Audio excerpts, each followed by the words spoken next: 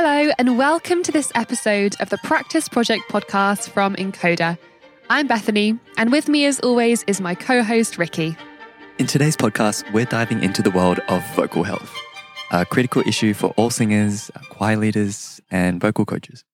We'll draw heavily on an article written by Professor Peter Lapine in 2008 when he was at Michigan State University, which explored the relationship between the physical aspects of voice production and optimal vocal health. In simple terms, it's about treating your voice with the respect it deserves.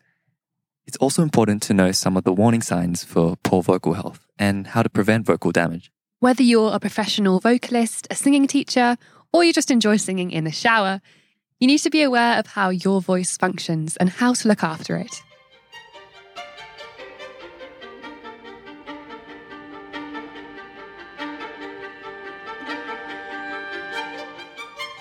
Let's start with a quick anatomy lesson. The key player in our story today is the larynx, a muscular organ that forms the air passage to our lungs. The larynx also houses our vocal cords, or more accurately, our vocal folds. When your voice is healthy, the vocal folds in your larynx open and close cyclically, trapping and then releasing air.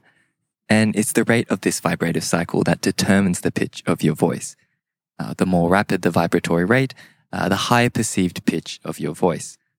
In a female adult, this recurring cycle of vocal fold vibration can occur over 200 times per second. But when we abuse or misuse our voice, for example by shouting or singing forcefully or without warming up, our larynx doesn't function optimally and excess fluid can start to build up within our vocal folds. This leads to slow vibrations and consequently a lower pitch than is intended.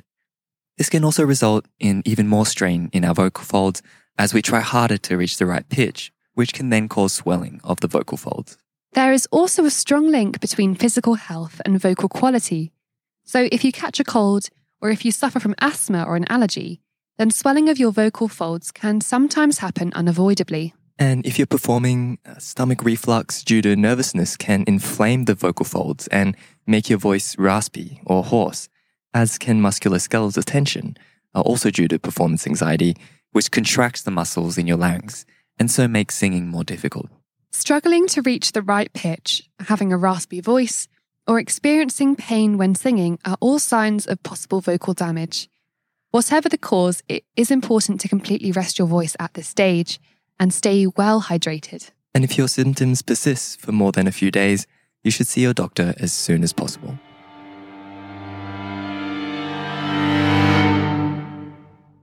Hi, I'm Mike Newman, Encoder's Institutional Partnerships Director. I hope you're enjoying this episode of the Practice Project podcast. You can make your practice even more effective with an Encoder subscription. You'll get access to over 110,000 titles from renowned publishers, advanced annotation tools, and much more. So, subscribe today and enhance your musical journey with Encoder.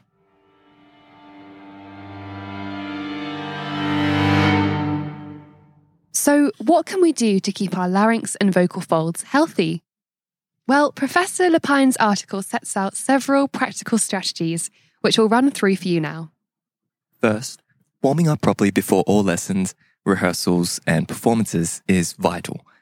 For singers, that means warming up your vocal cords, your lungs, your upper body, and also your brain. So, a really effective vocal warm-up will include some physical movement to get your heart pumping, stretches to remove any muscular tension and align your posture, and exercises that not only engage your breathing and lungs, but also require you to think about your singing. All these different elements could be combined, for example, in a rhythmic, sight reading warm-up combined with some breathing exercises. And it's not just about warming up. You should also work on developing good long-term habits for maintaining good posture, engaging your breathing, and using your voice in a relaxed, easy way. The second strategy described in Lapine's article, and this is more for teachers, is encouraging good vocal discipline when your students aren't singing. During classes and rehearsals, for example, make sure only one person talks at a time. And try to stop your students from whispering. It's actually more harmful for your voice than talking loudly. Thirdly, make sure you build vocal breaks into your classes or rehearsals to lighten the vocal load. For example, students can rest their voices by listening to music or soft sight singing. Giving our voices some downtime during intensive sessions is crucial, but you should be able to do this while staying cognitively engaged with the music and the learning process. And after a performance, at least 1 hour of conservative vocal rest combined with good hydration is highly recommended. Speaking quietly in your normal voice is fine, so a good rule of thumb during this period is to not talk to anyone who's too far away to touch. Finally, never underestimate the importance of staying hydrated.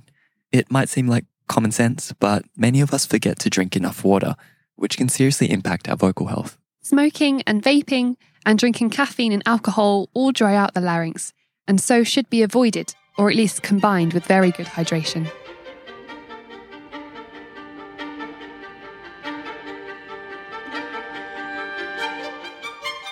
A healthy voice is a happy voice, and understanding what is going on in your larynx and the different factors that can affect how it works is vital to maintaining and improving your vocal health. Professor Lapine believes that vocal health shouldn't just be taught in lectures or through textbooks.